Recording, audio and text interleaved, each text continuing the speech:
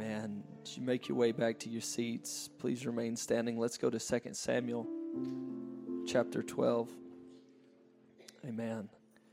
I can honestly say probably more than ever before when Pastor has been absent and I've been here, how I wish he were here right now. Amen.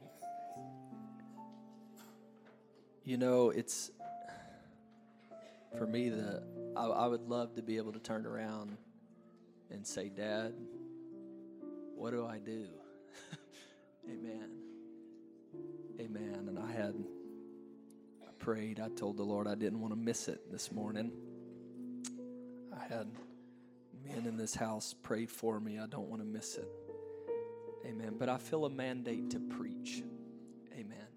The Bible says that God chose, it pleased him that by the foolishness of preaching to save those that believe. Amen. And I know there are miracles that people need in this house.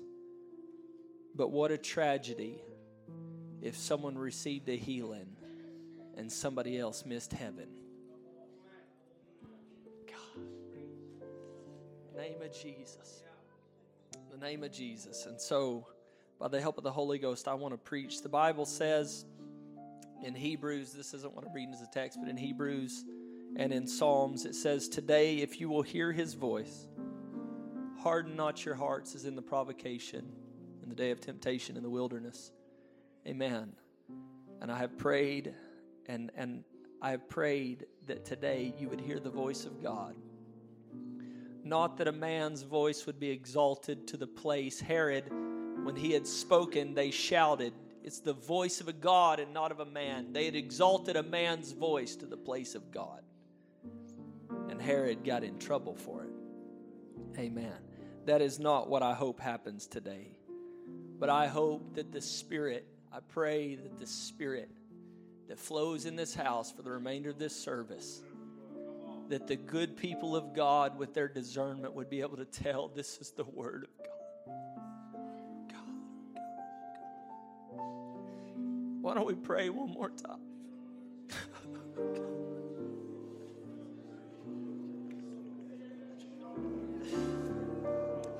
Jesus.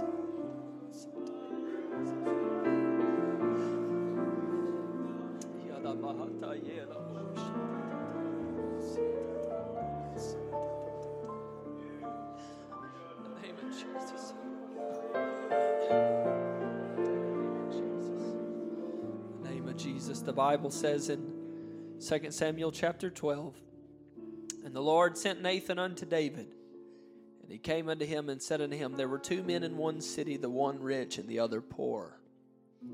The rich man had exceeding many flocks and herds, but the poor man had nothing save one little ewe lamb, which he had bought and nourished up. And it grew up together with him and with his children. It did eat of his own meat and drank of his own cup and lay in his own bosom, and was unto him as a daughter. And there came a traveler unto the rich man, and he spared to take of his own flock and of his own herd to dress for the wayfaring man that was come unto him, but took the poor man's lamb and dressed it for the man that was come to him. And David's anger was greatly kindled against the man, and he said to Nathan, as the Lord liveth, the man that hath done this thing shall surely die. And he shall restore the lamb fourfold, because he did this thing and because he had no pity. I think I'm getting ahead of him. That's all right, though. I told him 12, 1 through 5. I'm going to read 7. And Nathan said to David, thou art the man. David said, as the Lord liveth, the man that hath done this thing shall surely die. And Nathan said, David, you're the man. Verse 13, and David said unto Nathan, I have sinned against the Lord. And And Nathan said unto David, the Lord also hath put away thy sin. Thou shalt not die. David said, the man that did this needs to die. And Nathan said, you're the man. You're the man, David. And David said, oh, Lord, I've sinned. I've sinned. And Nathan said, yeah, but the Lord's put away your sin, and you're not going to die. I want to preach for just a few moments from this title. It matters when you run to the altar. Amen. It matters when. Everybody say when. It matters when you run to the altar. Let's lift up our hands and pray all over this house right now.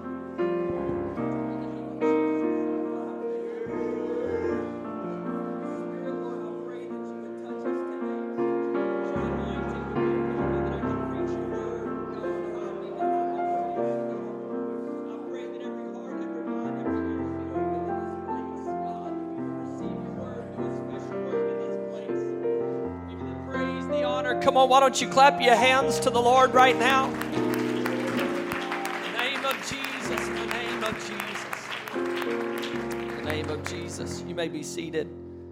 Many of us know, but for those of us who may be unfamiliar with the story, what has happened is that David has been anointed king over Israel. And as his armies are out to battle, he skips warfare. And he walks upon the top of the castle and he sees a woman bathing that was not his wife, and he lusts after her, brings her in, adultery is committed. And then to try to cover the fact that she is with child, he brings in her husband, who was one of his mighty men, and over and over he tries to hide this sin. And when the husband was more honorable than the king, David sends a letter by the hand of Uriah the Hittite, the husband of Bathsheba, that tells Joab to put Uriah in the forefront of the hottest part of the battle. And to move in warfare, then it was understood that you did not draw too close to a wall, for a fortified city would put archers atop a wall, and with the you could say technology or the mechanics of that day, their archery was not probably what we would know archery as, but they had a range from the elevated position of the wall. And so he tells Joab, he knows if we can push this soldier too close to the wall and then retreat from him, he will be the only target for the archers that are atop the wall. And so Joab follows through with the plan, and Uriah is sent to the forefront of the hottest part of the battle, and then they retreat the rest of the soldiers away from him, and Uriah is killed in the battle by an enemy archer. But actually he was killed by the calculation and the cunning of the man after God's own heart. Amen. Sounds relatively oxymoronic that he was killed by the man after God's own heart. Amen.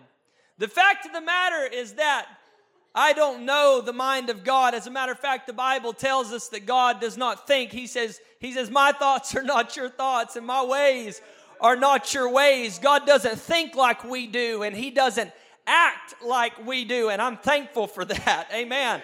And I'm sure David was thankful for it when he said, whoever did this is going to die. And then he said, yeah, you're the man. Yeah. Thank God he doesn't think like us. Thank God he doesn't act in judgment as we do. Amen. And so I don't know the mind of God in the moment as David pens the letter to Joab. Send him to the forefront, the hottest part of the battle. I don't know the mind of God as he pens it, but I'm sure he wasn't thinking, this guy is the guy after my heart. Amen. Y'all gonna help me this morning? I don't think that God had it in his mind and in his spirit as Joab sends, by the command of David, he sends Uriah to the forefront of the battle and then tells the soldiers around him, retreat, knowing that Uriah will be the only target left for the enemy. I don't think God looked down on that and thought, you know, that dude is the man after my own heart. Amen.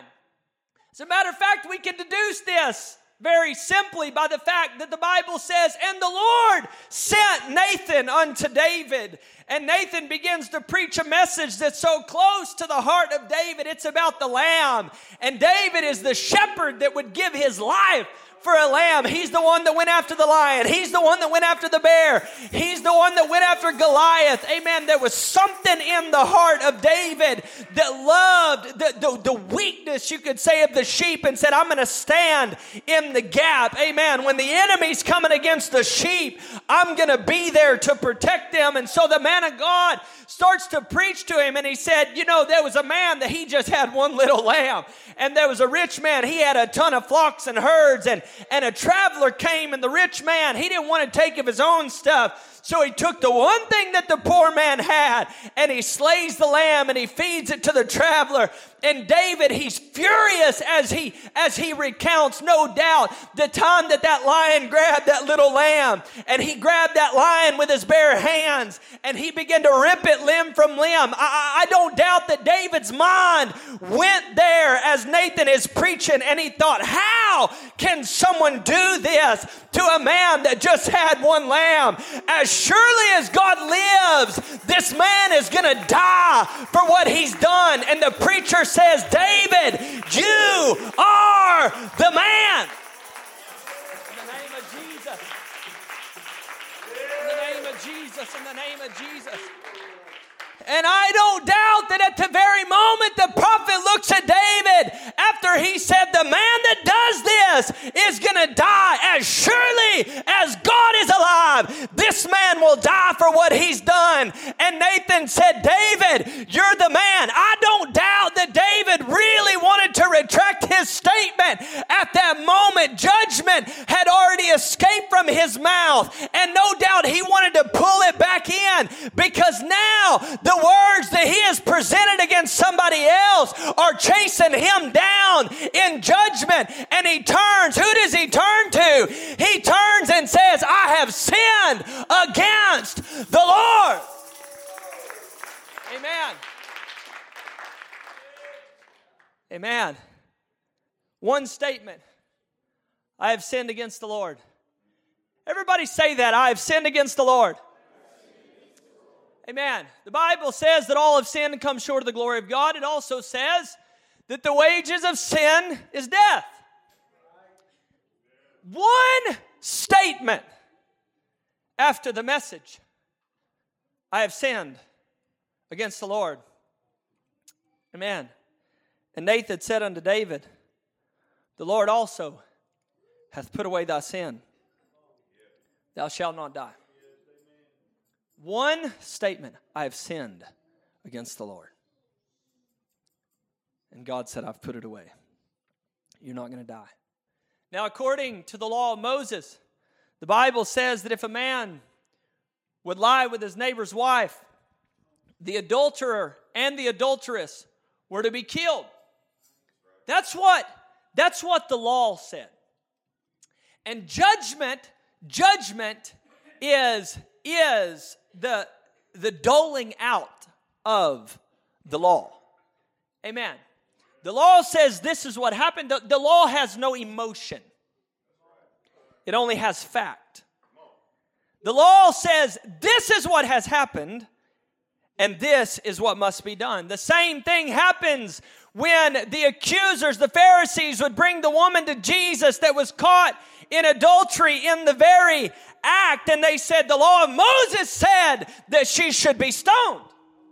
No emotion, no room for mercy, no room for love, no room for grace. But the law says, and it's black and white, there's no gray area in between. And this is what the law says. And so they literally pit the law of God against the manifestation of God. And so when the manifestation sees that they're trying to use black and white, and he perceives their hypocrisy, his response is, he that is without sin, go ahead and cast the first stone. Amen.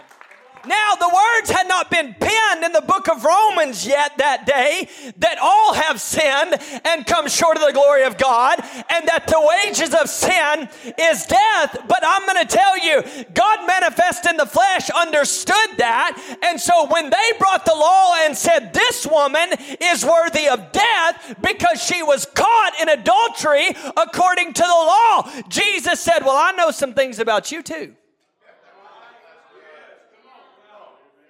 And so I'm going to see how much you know about yourself.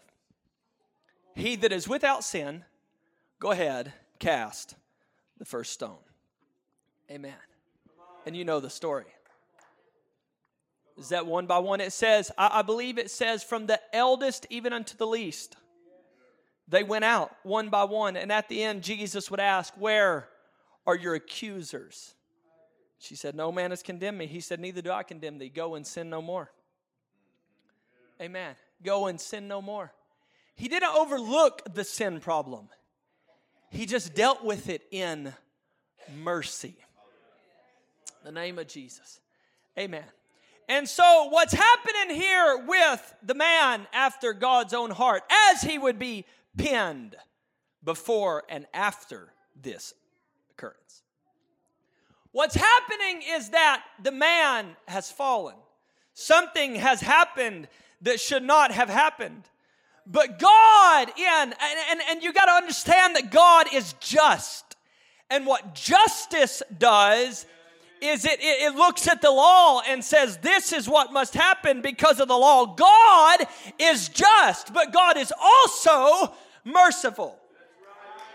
Amen. In the name of Jesus, in the name of Jesus. And so if I can just paint a portrait in your mind, every man fall. The Bible says there is none righteous. No, not one. Amen. The Bible says, rejoice not against me, O mine enemy, for when I fall, I shall arise. Amen. Amen. What does it say? A just man falleth 7 times. That's not a numeric calculation. It's a symbolic of completion. A just man can totally fall. Amen. Oh, God help us. And so from the moment, because none are exempt, there is none perfect. Amen. There is none righteous. No, not one. Jesus. And so from the moment that sin is committed, from the moment that wrong is committed, judgment is, you're on a collision course with judgment. Amen. As a matter of fact, I believe it's the prophet would say, because judgment does not come swiftly, the hearts of the sons of men are puffed up to do evil. You got to understand, just because you don't get your whipping at the very moment that you commit wrong does not mean that justice won't catch up to you. Amen. In the name of Jesus. And so this happens it happens in the natural, but it happens in the spiritual. And so from the time that wrong is committed, you have to understand that you're on a collision course with judgment. The wages of sin is death. And so in the midst of that time between sin and judgment, between action and consequence, the time period is called mercy. Oh, I feel the Holy Ghost in this place. I need somebody to help me this morning to preach this. In the name of Jesus, in the book of Revelation, Jesus would speak of the woman in the church, and he refers to her as that Jezebel. He said, I gave her a space to repent, and she repented not. What is that? That's between sin and judgment. It's a space to repent, and that space is called mercy. The Bible would say, he shall have judgment without mercy who has shown no mercy. But mercy rejoices against judgment.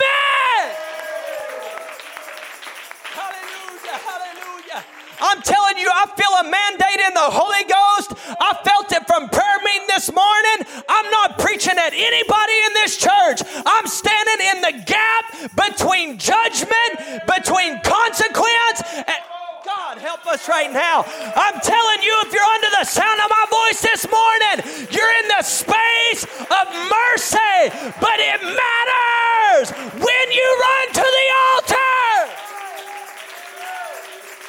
Hallelujah. Hallelujah.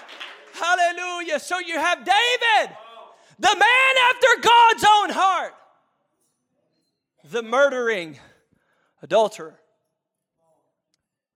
And this man has, I think there's 6 or 7 brothers. The coolest part to me is that he has 2 sisters.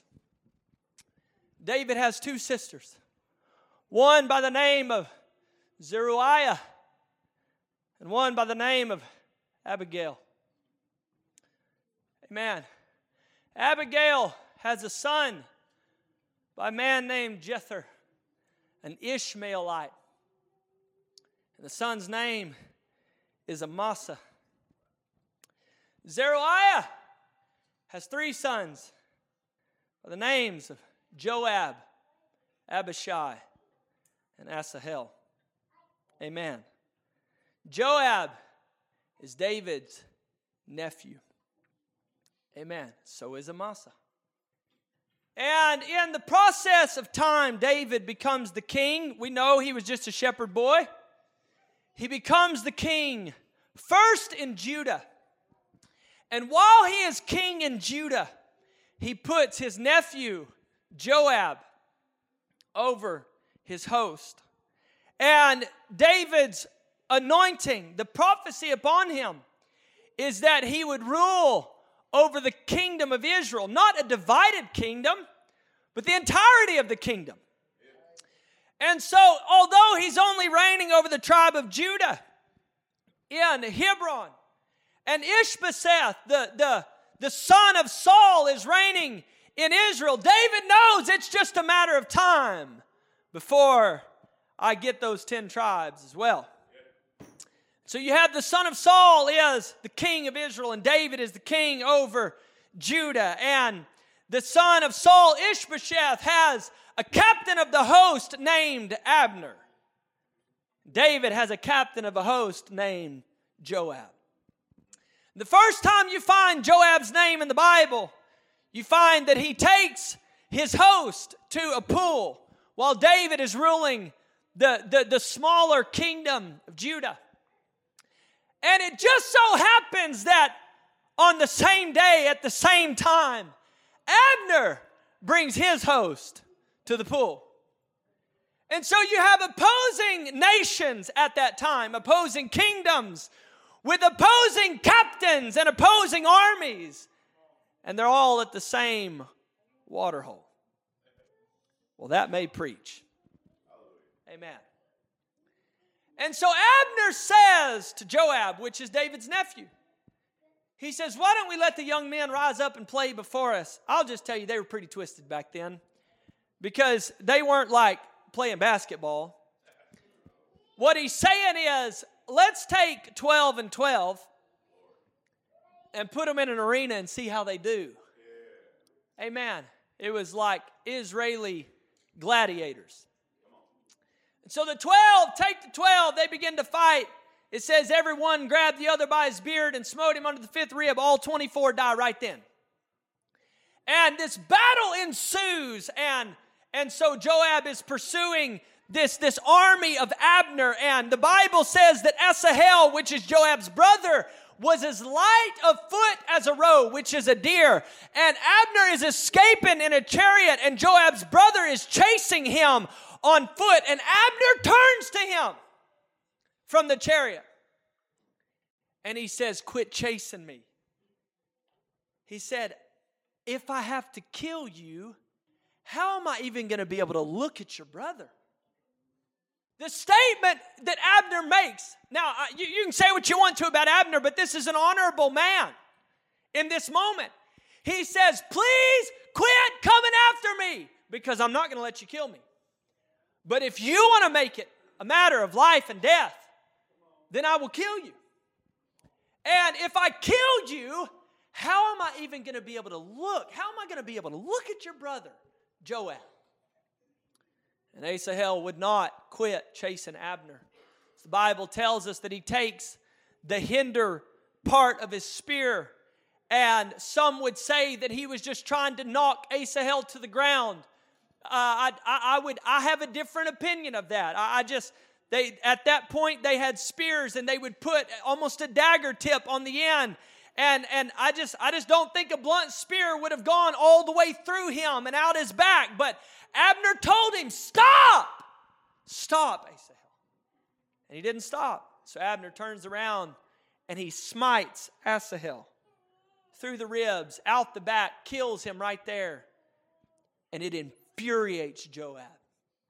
He pursues Abner. Finally, Abner turns around and he tells him, he says, how long is it going to be that brother fights against brother? This ain't how it's supposed to be in this kingdom. So Joab, he gets it. Blows a trumpet. Okay, everybody back to your tents. They go back to their tents. Just bear with me for a moment. We're going somewhere, I promise. In the name of Jesus. And so Joab returns. Now, according to the law, if a man killed a man's relative, so Abner kills Asahel, Joab, according to the law, is the revenger of blood. According to the law, Joab has the right to kill Abner now, as long as Abner is not in a city of refuge. So time progresses, David's kingdom grows and Saul's kingdom diminishes. And so finally Abner, he gets into it with Ishbosheth and he comes to David and he said, man, I'm sick of dealing with this guy. This is Darren Motes' version. I'm sick of dealing with him. And so if you'll make a league with me, I'll bring the entire rest of the kingdom back to you. What he's saying is really, Abner's saying, I really run the kingdom. Ishbosheth is just a figurehead of Saul's house. But everything that happens, I'm in charge of. And so if you'll make a league with me, I'll just bring them all to you. And David, and now, mind you, this is in Hebron, which is a city of refuge. Okay? So even though Joab is the revenger of blood, he cannot kill Abner inside of Hebron. It's a city of refuge. But Joab's not even there. He's out pursuing a troop. And so David makes a league with Abner. He sends him away in peace. Joab comes and they say, hey man, Abner was just here. So Joab gets mad at David because he has hatred in his heart for Abner over the death of his brother Asahel. And so Joab takes and he calls Abner back. And man, come over here. I need to talk to you. And so he pulls Abner off to the side, and Abner's completely unaware of what's going to happen. And Joab smites him under the fifth rib with a dagger. Abner dies right there. Outside the city. Just a couple steps. This is why David would say, died Abner as a fool dieth? If he'd have just stayed inside the city of refuge, the law would not have covered Joab's actions. But the law covered Joab's actions because he was the revenger of blood. Amen. And then in time after this happens, now Joab is the one that carries out the plan of David. So Joab knows David is a murderer. I'm just the captain that carried out the plan. It was his idea. Okay? And then all of a sudden the woman's pregnant and all this stuff. And so Joab puts all the pieces together. He knows what David's done. He knows what David's done. He's got all the pieces put together. What he doesn't know is that Nathan the prophet preached to David and that David repented. Amen. God help me right now. And so part of the consequence of what's happened with David, he said, you did it secretly. He said, but because you did this, I'm going to do it in the sight of all the sun. This is God telling David, he said, the sword's never going to depart from your house. So we know that the consequence of this was the revolt by Absalom. So he takes all these things. The one request that David had when his son has rebelled and taken the kingdom, as Joab goes to battle against Absalom and the armies of Israel after David has escaped, he said, do not kill my son. Whatever you do, don't kill him. Now, why would David say that? This is a man that has taken over the kingdom. Because David knew the only reason he's doing this is because of the judgment that God pronounced against me for my misaction. And so really, Absalom was just a tool. And so David says, don't kill him, don't kill him, don't kill him, don't kill him. So in the battle, we know the story. Absalom's riding a mule. His hair gets caught in an oak tree. He's hanging between the tree and the ground. And the soldiers see him, and they know the command of David. Do not kill Absalom. So they tell Joab, hey, Absalom's back there hanging in a tree. He said, why didn't you kill him? Because the king said not to. Well, let me tell you something. Absalom had just burned all of Joab's fields to the ground. And so Joab goes back and he shoots 3 arrows through Absalom's heart while he hangs from the tree. Now, he could have blamed it on the fact that this is a traitor to the kingdom of Israel. But I just can't help but wonder if he was thinking about those fields on fire while he was shooting those arrows. You see what Joab is doing? He's calculating, he's strategic. And everything he's doing is covered by the law. But it's still not morally right. And this is a problem. And so then, after all this happens, David puts Amasa in as the captain of the host in the room of Joab. And so now, Joab is not the captain of the host anymore. It's Amasa, which is actually Joab's cousin and David's other nephew, which is why he would say, you're bone of my bone and flesh of my flesh, and you're going to be over the kingdom. You're going to be over the host. And so Amasa is now the ruler, and the tribe split again. It's just a terrible time of turmoil after Absalom has revolted. And so David tells his other nephew, Amasa, he says, now go and gather all the army together. We've got a battle to fight. Be back in 3 days. And it takes Amasa longer than he's supposed to. He's not back by the end of 3 days. So David turns to Joab and Abishai. And he says, go fight against the house of Saul. We got to take the kingdom back. And so as they go, Amasa comes. I promise we're going somewhere. Amasa comes. He's got all the men with him. He has fulfilled the commandment of David. But Amasa stuck with Absalom in the revolt. He was the captain of the host that Joab had fought against. And then David put him over his host. He took Joab's spot. And so then you have this, who knows what he's doing when he doesn't make it back in 3 days. So Joab is playing as if Amasa may be a traitor too, because he's stuck with Absalom. So he comes, and the Bible says he takes him by the beard. He pulls him in, and he says, art thou in health, my brother? Literally in our language, that would be, are you doing okay? And as Amasa goes to embrace Joab, Joab sticks the dagger in under his ribs, cuts all the way from side to side. And Amasa's guts literally fall onto the ground. And he falls down, the Bible says, wallowing in his own blood. Amen. Okay. But all of these actions are covered by the law. You can kill an enemy. You can kill a traitor. You can revenge blood. David is just a murderer and an adulterer. He is not covered by the law. The problem is that it wasn't about following. The Pharisees followed the law, but their heart wasn't right. In the name of Jesus. And so as David is dying and he's going to turn the kingdom over to his son Solomon, Adonijah, Absalom's younger brother, decides it's time for me to take the kingdom. Yeah, Absalom failed. I'm not going to. And so he gets one of the priests, I believe it's Abiathar. He gets Joab. Yeah. And so he's got a priest and a captain. And he gets some guys together and they blow a trumpet. Adonijah's the king. God save King Adonijah.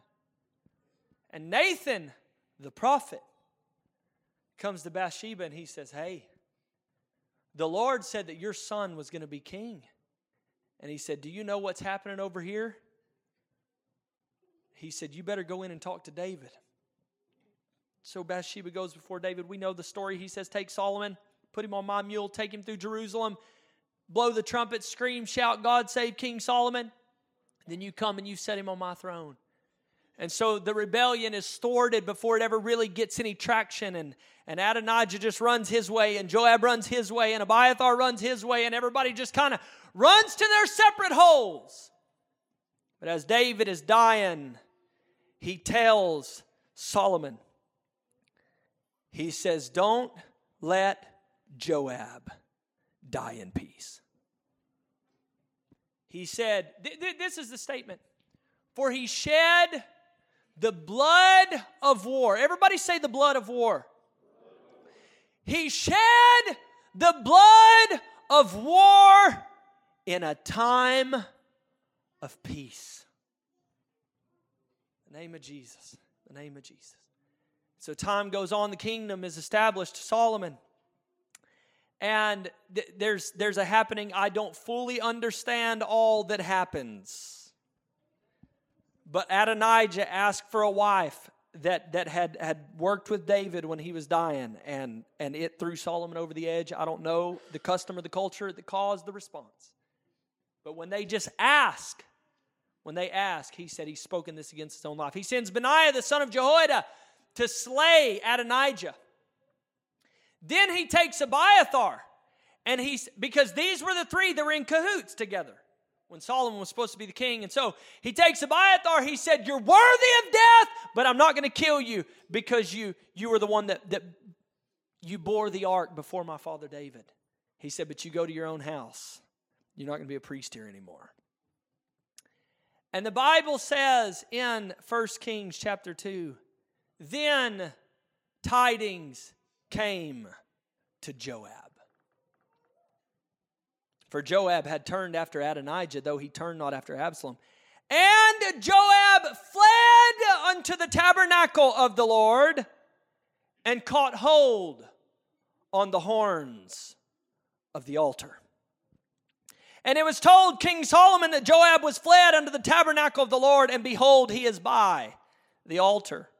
Then Solomon sent Benaiah the son of Jehoiada, saying, go, fall upon him. And Benaiah came to the tabernacle of the Lord and said unto him, thus saith the king, come forth. And he said, no, but I will die here. Amen. And Benaiah brought the king word again, saying, thus said Joab, and thus he answered me. And the king said unto him, do as he has said, and fall upon him and bury him, that thou mayest take away the innocent blood which Joab shed from me and from the house of my father. And the Lord shall return his blood upon his own head, who fell upon two men more righteous and better than he, and slew them with the sword. My father David, not knowing thereof, to wit, Abner the son of Ner, captain of the host of Israel, and Amasa the son of Jether, captain of the host of Judah. Their blood shall therefore return upon the head of Joab and upon the head of his seed forever. But upon David and upon his seed and upon his house and upon his throne there shall be peace forever from the Lord. So Benaiah the son of Jehoiada went up and fell on him and slew him, and he was buried in his own house in the wilderness. Name of Jesus. Name of Jesus. The name of Jesus. How he ran to the altar. How does the man...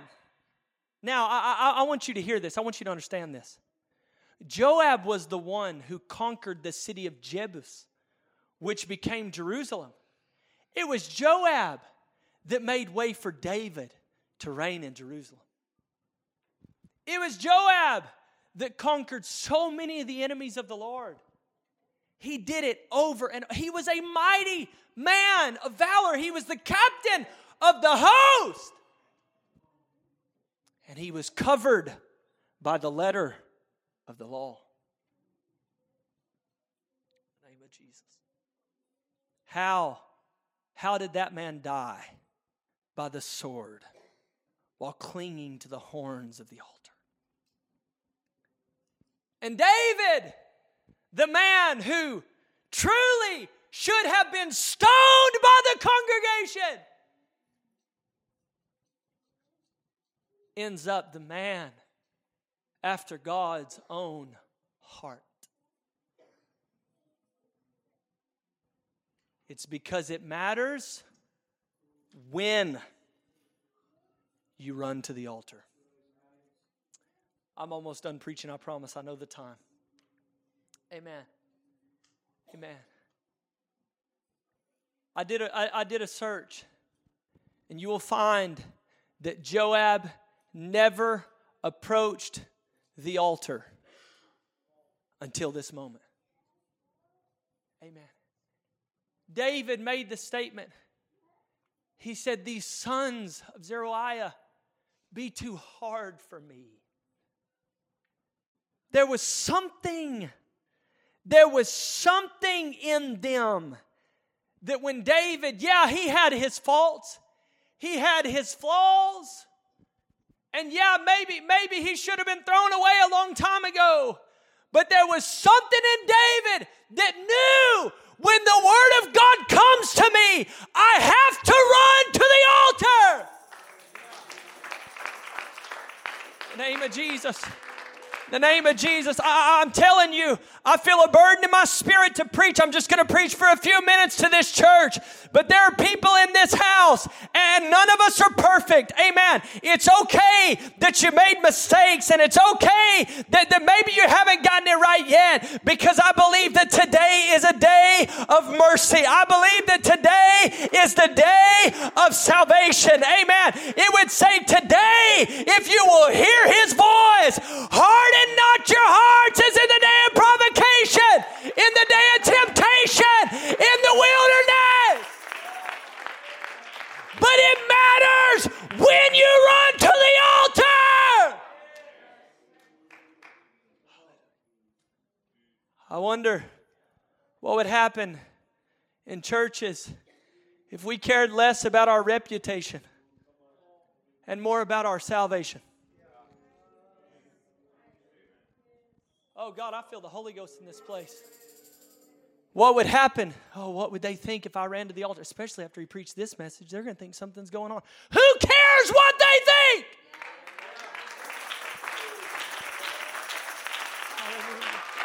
Hallelujah.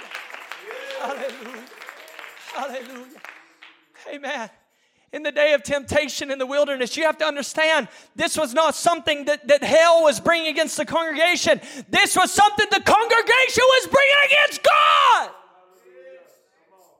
They weren't being tempted by hell. God was being tempted by the hardness of their heart. So how? Tidings come to Joab, and the Bible says he fled. He ran to the altar. And he got hold of the altar. But the problem was that he never ran to the altar until judgment had been commissioned in the throne room. Come on, you're in the space right now. You're in the space, the time of repentance. You're in the space of mercy right now. Amen. But the Word of God can't come to you over and over and over, and you just harden your heart every time. Well, I ain't going to let that preacher get to me today. Well, maybe there's coming a day where a sword comes after you instead of a preacher, and God forbid you run to the altar then and find it's too late. Oh, in the name of Jesus. In the name of Jesus, I pray that conviction would be in this house today. I know this ain't popular preaching and whatever. That may work for you. But I'm thankful for every man of God when I was a little boy that stood up and preached and dragged me to the altar by my nose and the Word of God. I pray that old-fashioned conviction would fall in this house today. Come on, it matters when you run to the altar. I'm here to tell you today, why don't we stand together? You don't need to wait too late. You don't need to wait until judgment is already commissioned in the throne room. Today is the day of salvation.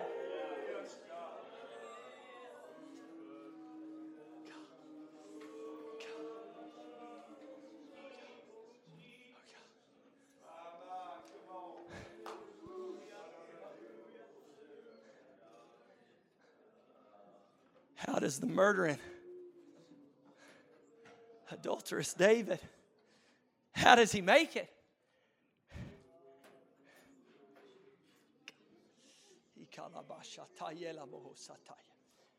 How is he penned as the man after God's own heart?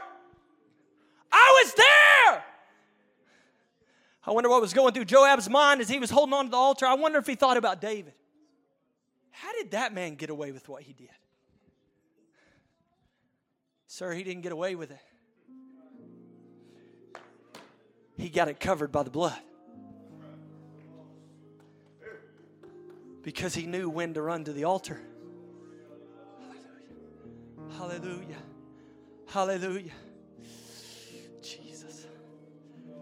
Come on, there's people all over this house right now. And you're in the in-between. You're in the in-between.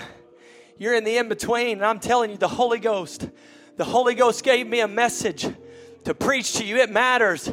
It matters when you respond. It matters when you run to the altar. There is a God of mercy and a God of grace and a God of faithfulness and loving kindness. He's desiring to touch you today. He said, oh, you heard it read today. Though your sins be as scarlet. But it matters. It matters when you run to the altar. Come on, I wish that every single soul in this place would find yourself an altar of repentance right now. In the name of Jesus. Come on, I wish that you would really get serious with God right now. I don't care what it is. I don't care what it is that you've done. I don't care when you did it. Oh, but what you do today matters. How you respond today matters. Because it matters when you run to the altar. Come on, saints, let's pray together.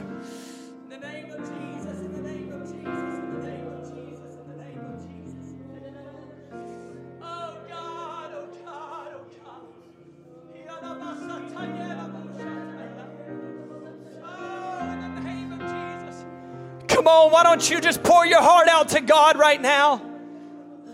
Come on, pour your heart out to God right now. Hallelujah, hallelujah, hallelujah. Hallelujah, hallelujah, hallelujah. Hallelujah, hallelujah.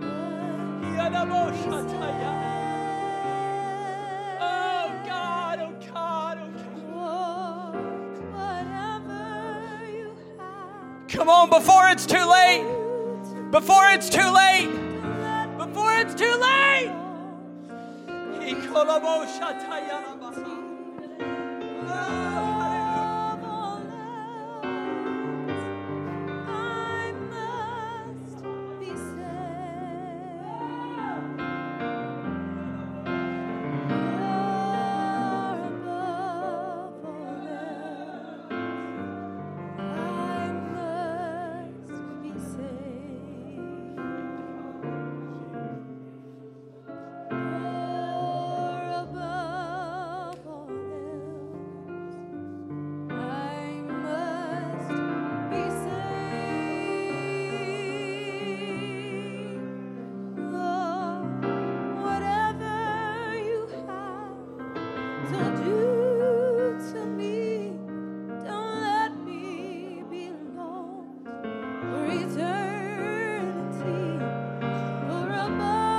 Come on, I wish every single individual in this house would pray right now. That you would bow your head and close your eyes. Oh, hallelujah. In the name of Jesus, in the name of Jesus. Hallelujah, hallelujah.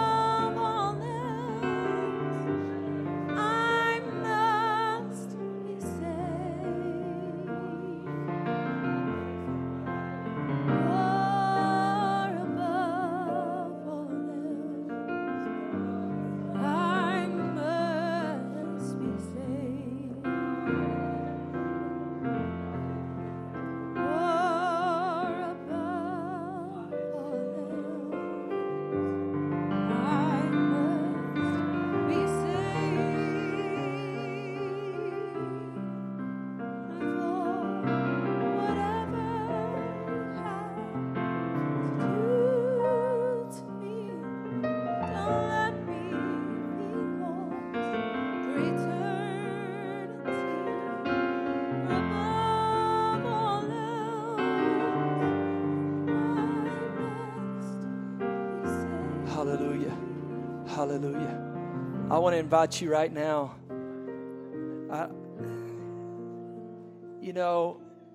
We get so caught up in reputation. It's like, well, if I go to the altar, they may think this, they may think that. Well, phooey on them. Amen. There are things in every heart. You hear me? Every heart and every life. Every life. When Jesus spoke his final words to the church in the book of Revelation, 6 out of 7 churches, he told them, repent. Amen. You know what that means? That means that in the course of doing your dead level best, you still run into turbulence in your life. Amen. You ain't going to say everything right. You ain't going to do everything right. It's just the way that it is. But you know what? If you don't get it fixed, then it just simmers and it grows. Before too long, you're lost. And you're still dressed like everybody else. And you still come to church when everybody else does. But there's a disconnect between you and God, and that nearness is gone. And you look around, how did I get here? What happened? It's the little foxes that spoil the vine. Amen. That's why you've got to come to an altar. You've got to come to an altar. I want to invite you right now. I wish that everybody in the building would gather around this front. And I wish that you would just have a genuine conversation with God. God, anything in my heart, Lord, anything in my spirit, let the words of my mouth and the meditation of my heart be acceptable, God. Renew in me a right heart, a clean spirit, God. In the name of Jesus. The name of Jesus. Come on, it matters when. It matters when. It's time to nip some things in the bud. It's time to clear the air on some things. Oh, Jesus, Jesus, Jesus. Come on, church. Come on, church. Oh, I feel the fear of God in this place. In the name of Jesus.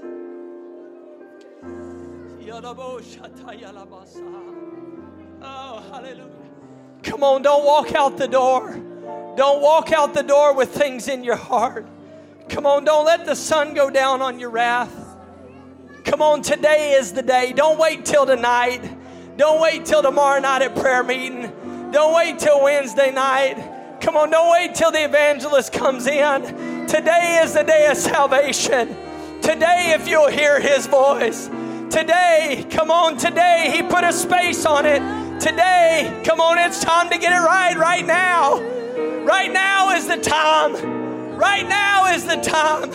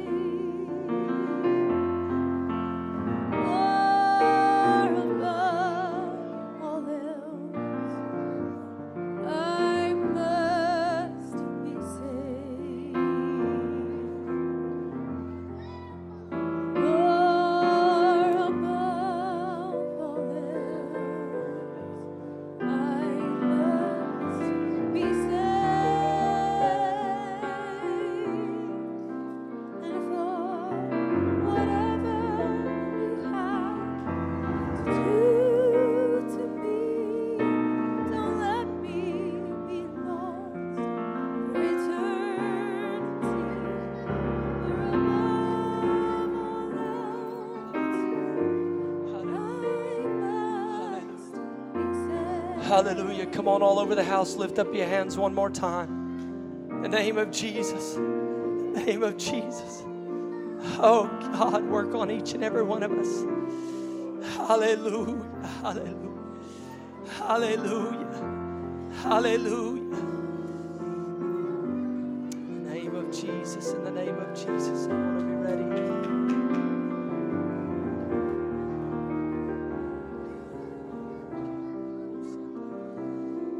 Jesus. In the name of Jesus. Amen. In the name of Jesus. In the name of Jesus. Amen. Church, I want you to hear me. There is nothing more important or pertinent than your salvation. Amen. And salvation is not just the night that you got the Holy Ghost. It is a walk with God. It is. I'm telling you, this is why you've got to. Jesus said, take up your cross daily. Take up your cross daily. Follow me. You got to find an altar of repentance every day. Crucify this flesh. The carnal mind is enmity against God. And I know we've heard it. I don't want to get so busy that I can't keep in my mind the trumpet could sound at any time. Amen. You know, you could leave this house, you could go be having lunch, and the eastern sky could split, and the trumpet could sound.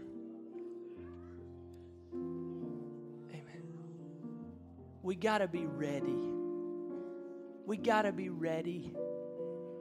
We got to have a clean heart. In the name of Jesus. Amen. I want us to be aware. I want us to be aware. Don't let the moments pass us by. Every call, you're in a wonderful church. This place, there's so much power. Probably any given service, we wouldn't have to have preaching. Amen. But it just scares me when there's the same 30 people worshiping and the same 100 in the back just watching. Amen. God. I don't know what you think of me if you come to prayer meeting and I'm sitting at this altar and I'm crying so hard I can't make any noise come out of my mouth. I don't know what you think. I don't know. I don't know what kind of imagination comes to you when you see, or like Pastor says, when he says, God, if there's anything in me that's not like you, clean it out. Get it out. He said, I don't mean to scare you. I don't know what thoughts go through your mind. But you know what? In the greatest respect, and for lack of a better way, to say it doesn't faze me. Because I'm just trying to make sure that my spirit and my heart are right with my God. And I wish that every apostolic would get that vision and that burden. God, it don't matter what anybody thinks of me. It don't matter if man, there was somebody praying one time and somebody else told me, they said, that person has a devil. And the thought that went through my mind was, well, if they do, at least they're trying to get it out. You're just standing there telling me about it. I think there's more hope for the person that's crying out to God and may be possessed of it.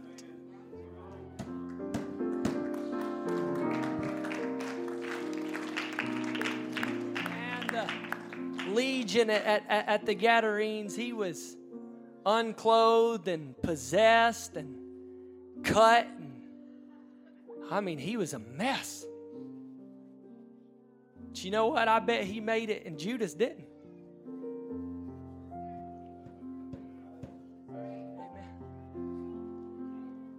And Judas was with Jesus every step. I'm the money man. Well, I wonder if Legion would have said, well, I'm the guy that got delivered and I'm glad about it.